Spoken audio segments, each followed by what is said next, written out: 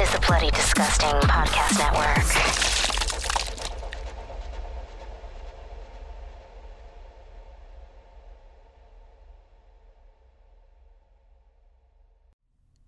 Hey everyone, it's Pacific. A few quick notes. First and foremost, to everyone who's responded to our survey, thank you. And if you haven't, you can find a link in the description below. It helps us out. It tells us a lot about what you want from the show and from Season 2, and it means you could also win an Xbox and a cool skin. And I did want to give you guys a quick heads up. This week and next week's episode are both going to be a little strange. Since it's kind of the end of the season, I just wanted to try out some new stuff. So this is actually an old Patreon episode called Treats. If you remember, a while ago, one of our first episodes was SCP-106, The Old Man. This is actually one of the short stories based on him, which we released to our patrons the week that episode came out. It's a really cool one, and it's very appropriately themed. So I wanted to share it with you guys here. Next week will be a short but interesting episode. And then the week after that, I believe we're back to normal stuff. And then it's our season finale. So lots and lots of cool stuff going on. And of course, I want to give a big shout out to this week's patrons, which mean you, Nicola Burton, Arcade Drank a Beer Once, Kate Schrader, Parco Molo, and Sonia Smith. Thanks, guys. Your support means the world. Oh, and of course, one more thing. Special message after the show, so make sure you check that out. And if you're curious about it, you can always join us on our Discord at the Code Breakers channel. Good luck.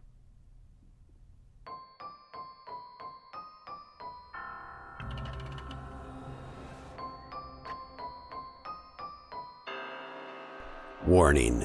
The Foundation database is classified. Unauthorized access will result in detainment. Within this archive, you'll find the procedures, descriptions, and accounts of the most notorious anomalies we've encountered to date. Secure, contain, protect. The drunk angel walked on the edge of the fire. Demons, zombies, and pop culture icons swirled around her, moving like a single mass before scattering into small clusters and pairs, only to surge back together again. The bonfire seemed to roar in time with the pounding music, the field chosen for the sudden teen invasion just far enough to avoid noise complaints, but not far enough to attract unwanted adult oversight.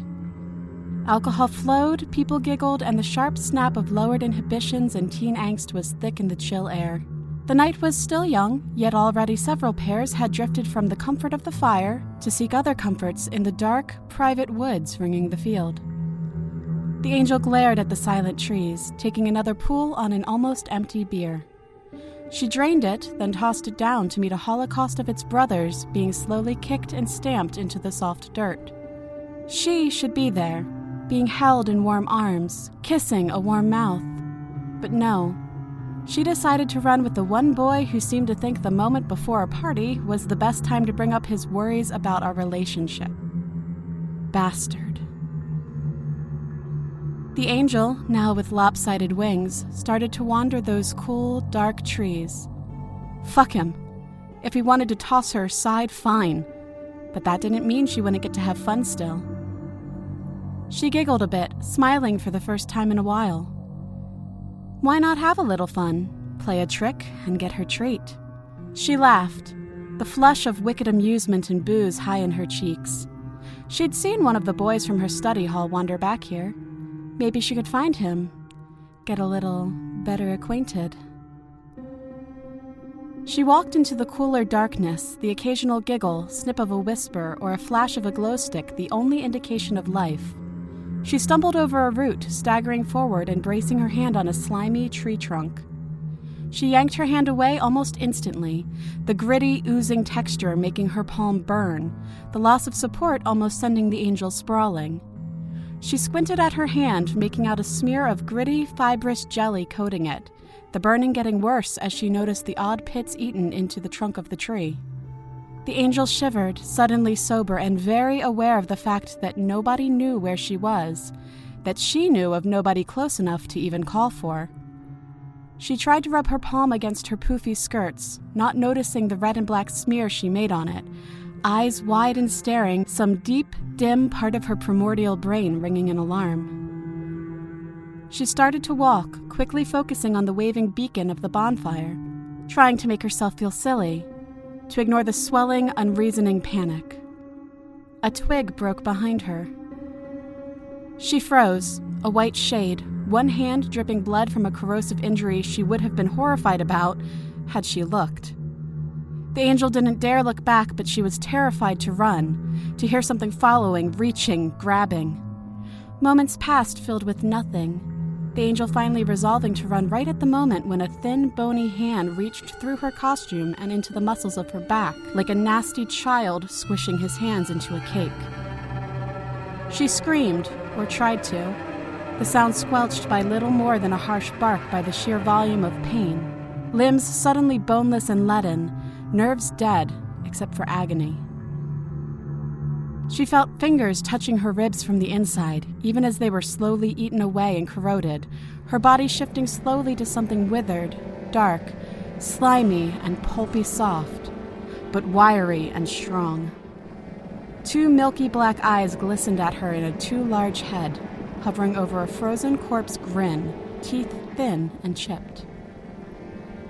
The pinned angel gasped and blubbered, feeling an oily, burning corruption seeping into her body, trying to ignore a slow falling feeling, trying not to feel the ground below her turning mushy and soft, swallowing both figures inch by inch. It leaned closer, and despite the searing horror of that face, some still sane part of her welcomed what was surely an approaching end to her pain. It lingered, however, the other twisted claw of a hand rising as the ground started to swallow their hips. The new touch made the angel lucid with a new fear, her face locking on those rotten eyes. She recognized the shine behind them and started to scream with a new, repulsed horror, even as it started to pull both her dress and skin away in sodden ribbons. Jason ran, lungs burning, trying to yell for help between sharp gasps of air. His Batman costume felt like such a joke now, running between streetlights, feeling that warm spot of pee on his pants. Where was everyone? It had been so stupid trying to be the big, brave kids and go out alone. Now he really was alone, and his friends had probably been eaten. He didn't know this for sure, but when the boogeyman dropped out of a tree and started shoving kids into a wall that was suddenly like quicksand, it was probably a safe bet. He hadn't even been able to do anything. Just watch as those long, bony fingers grabbed his two best friends and just yanked them away, like dolls, barely screaming before the squishy black wall gulped them up. The boogeyman. It hooked his fingers into David's eyes, like Dad had taught him to hold a bowling ball, and Jason was abruptly sick down the front of his costume, the half-digested mass of chocolate looking unsettlingly like the goo that had been splattered everywhere while the tall, lanky, naked old man had landed out of the tree. He stopped, stumbling to his knees, coughing and gagging, wailing out a weak scream for help to the dim night. It drifted off unheeded, the boy unable to even sob, too numb with exhaustion and horror. He barely noticed the footsteps until they were nearly on top of him. He looked up, ready to beg whatever adult he saw for help. Then he saw the legs. Thin, black, the feet looking pulpy and flat with age, the concrete under them turning cracked and gooey. Jason looked up more, shaking more and more violently. The withered hips, the sticky, soft chest that didn't rise or fall, and finally that nightmare head, looking like some kind of rotten pumpkin, but black and oily as a bucket of tar. The eyes locked on the boys as shiny and blank as a flashlight in a basement. The teeth parted, some kind of rolling, slimy blackness shifting inside. Jason stumbled back, gasping, trying to scream but unable to even breathe correctly. He stared at the boogeyman as he rolled something in the palm of that thin, beaten hand, pulling it in between two bony fingers and lifting it to his mouth. The boy thought it was a candy or something, but then he saw the glint of metal. It was his best friend Andy's front tooth. It still had the bracket from his braces on it. The boogeyman placed it between his teeth gently, the tooth still white and clean in that filthy, dripping mouth. He seemed to hold it there a moment, then his jaw bunched and the tooth shivered, then burst like a jawbreaker under a car tire. He chewed it twice, then just stopped, still staring at the boy. It seemed to go on and on, Jason unsure if he was even breathing anymore, knowing this was the end. This was what happened when you didn't listen. When you went off alone, the boogeyman came and took you, forever and always. But he didn't. He turned, seeming to get ready to take a step, then fell forward, slowly, like an old man tripping over a shoe. The black monster almost hit the ground, but just fell through it, like it was made of air. Nothing but a black smear left behind on the concrete, and the tiny corroded bracket from the tooth.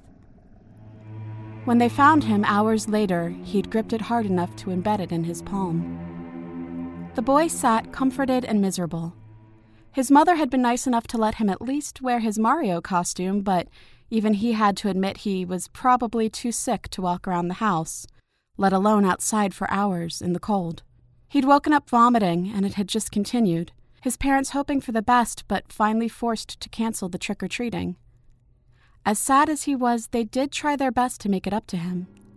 There was a small bowl of candy for him with the promises any leftovers would be given to him and he could watch all the scary movies he liked.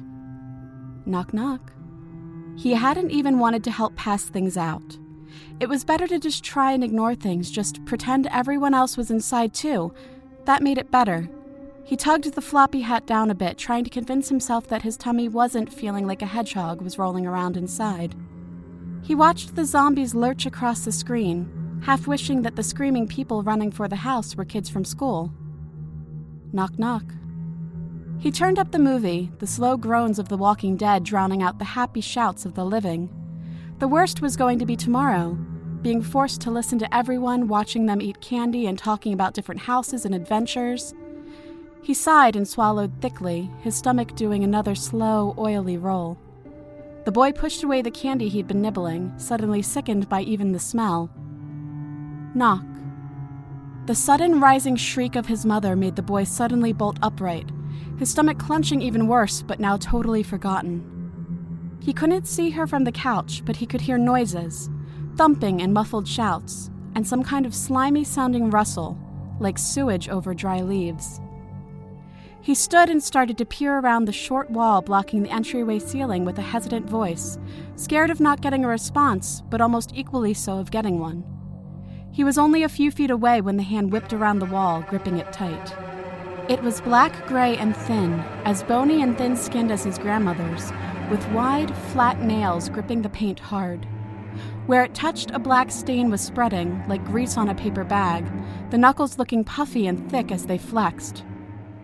The boy stared, backing up slowly, calling again for his mother, his voice starting to plead. The hand flexed, actually sinking into the walls as that stain spread, and a nightmare peeked around the corner. The head was thick, misshapen, and lumpy, like a poorly made scarecrow, the skin thin and jelly-like. Two hard, glistening eyes the color of maggots stared from above a thin, wide slash of a mouth.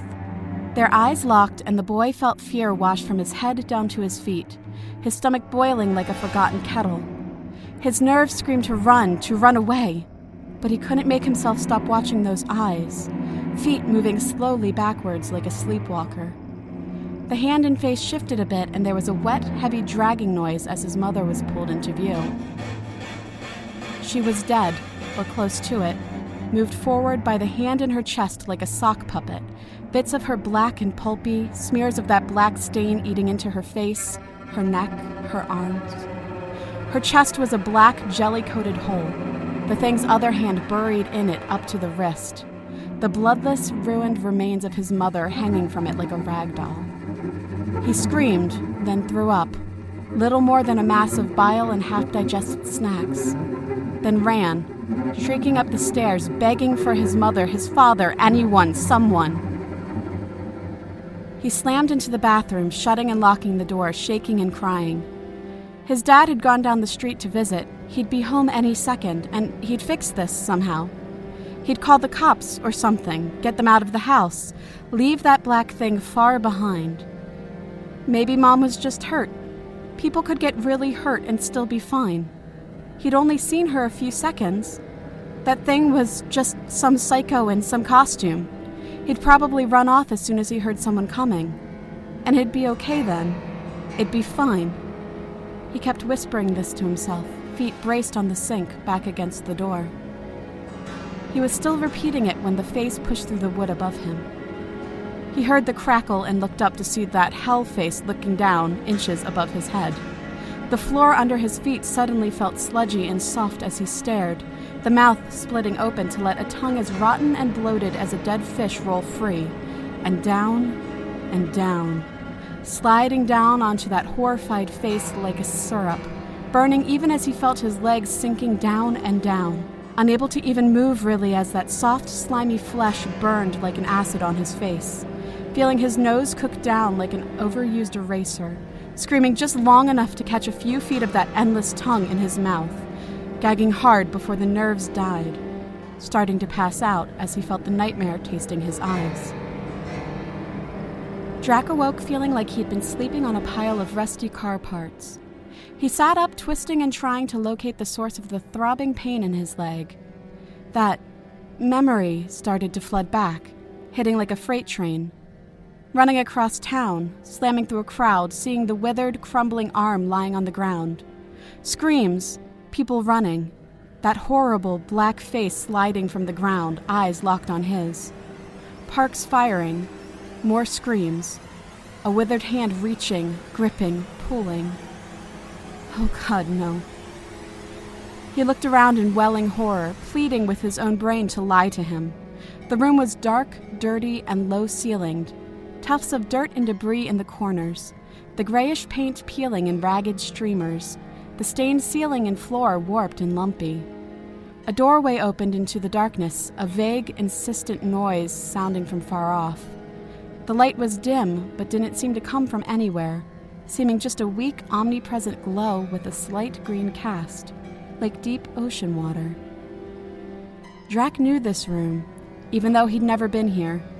At least one's very much like it. The old man liked to dump his new catches here before he found them. Drac rose quickly, hunching down to avoid a sagging bulge of ceiling. He barely wanted his shoes touching this place, let alone anything else. He winced, feeling a dull, empty ache in his leg, high in the calf. Probably where it grabbed him. And damned if he was going to check it. He limped a few steps, making sure it could bear weight, eyes sweeping over every surface. He breathed slow, deeply, remembering the file, the brief. Time was subjective. He could have been out for seconds or weeks. It liked to play cat and mouse, tracking through its home or playroom or whatever the fuck it was. Space was endless, but sometimes people got out or were released. Keep moving, don't hide, because it was God here and would know. He felt panic slithering around the edges of his brain and pushed it down hard, face set and grim as he stepped out into the darkness beyond the doorway. The hall was long and broken like a hospital hallway after an earthquake. No big holes, just twisted and tilted oddly. He creeped down as close to a wall as he could get without touching it, feeling gritty plaster crunch under his feet. The noise was louder, the sound of high-pitched, monotonous crying. It set the teeth on edge, but they'd said it would be like this. The key was to keep moving, keep looking. Yes, it was endless, but if you kept on the move, it seemed like 106 got confused or lost track of things, and you could accidentally wander back into the world. He kept repeating the steps, the briefing in his head like a prayer, ignoring the part where 106 would typically hunt escapees forever. He took a right at the end of the hall, passing down another, then a left, starting to move faster, ignoring the odd corroded twists of pipe and wire in some of the rooms he'd passed, or the suggestive soggy mounds of something. The crying kept getting louder, the high-pitched gurgling wail of a baby. Ignore it, keep moving. It called the shots. It could make the whole place sound like a dentist's drill if it wanted. Drac pounded down a hall, nearly at a dead run, trying not to see the growing dampness of the walls, the changing texture of things. Broken plaster over old greenish bricks, floor going from broken vinyl to concrete to dirt. He turned a corner too fast, a gooey patch of black causing his foot to skitter, nearly dropping him to his knees as he clutched the bare, wet brick wall. He looked out into the dim, mossy room, the sound of helpless, angry crying, very, very loud now. He froze, staring half-crouched and clutching the wall. It was standing in the middle of the room, a thick, ankle-deep puddle of black jelly at its feet. The old man was turning slowly, rocking in slow, side-to-side motions. The crying was coming from the thing in his arms. It was a torso, wrapped in masses of what looked like barbed wire. The wire threaded in and out of flesh, some places looking like the bleeding skin had flowed like warm taffy over it. The ragged remains of the limbs twisted and stretched, every movement making the wires dig and tear more. It was hairless, the skin of its bare head and neck looking peeled and rotten, the face a mask of pain. The throat had been opened, carefully twisted and held with wires. The baby crying was in fact this grown, mute torso, mutilated to make that pitiful, helpless wail. The old man was watching him. Face turned, eyes locked to the man as he slowly tried to stand upright, ignoring the hissing of his boots, trying not to think of what would have had to been done to a throat to make it sound like a baby in agony, or where that pitiful torso's limbs had gone. It watched him, cracked teeth slightly parted, and slowly stopped its rocking. It dropped the wire-bound bundle, arms going limp at its side as the mass of flesh and pain bounced off the ground, then rested face down in the mossy grime, sending a new wave of protest between bubbly, sucking breaths. It turned to face him, arms dangling, body wrapped in what looked like some kind of shredded cloth and oozing black fabric. Drac ran, bolting like a scared deer, throwing training and conditioning to the wind in the mad, blind, animal panic of escape. He screamed, panted, talked, laughed, anything to drown out the sound of the slow, stuttering steps lurking behind him. He ran and ran and ran, falling and hitting the ground like he'd been hit by a car, gasping and waiting for the end, muscles throbbing. Then they would start again, those soft, rustling footsteps, driving him on and on and on. He didn't know it, but he'd run for 4 days before the old man started taking chunks out of him. Recovery was in the pre-dawn hours with no sun or moon and went shockingly smooth, all things considered. SCP-106 was found in the middle of a field, making pumpkins sag and burst by squeezing or stepping on them. The team, a man short, was finally reinforced an hour before they caught it, pushing it back to the recovery chamber with the big halogen sun guns, nearly blinding 2 of the recovery crew in their zeal to have the old man back under lock and key. It sat in the cell without a moment's attempt to try and escape. It sat and did nothing, head tilted, arms and legs limp. One MTF member stated that it looked sated and was told to shut up in an official capacity. Disappearances were glossed over, murders quieted and made unnewsworthy, urban legends seeded and caressed. Overall, it went well, once the hell was over. Weeks later, an observation tech made a note in the day's log. SCP-106 was observed to suddenly produce a large handful of small, white objects, later identified as teeth and finger bones, and set the pile on the floor. It then sorted those objects into what seemed random piles, later identified as separated by age of victim. It then stared at these items for several hours, then recollected them. The significance of this was considered unworthy of contemplation.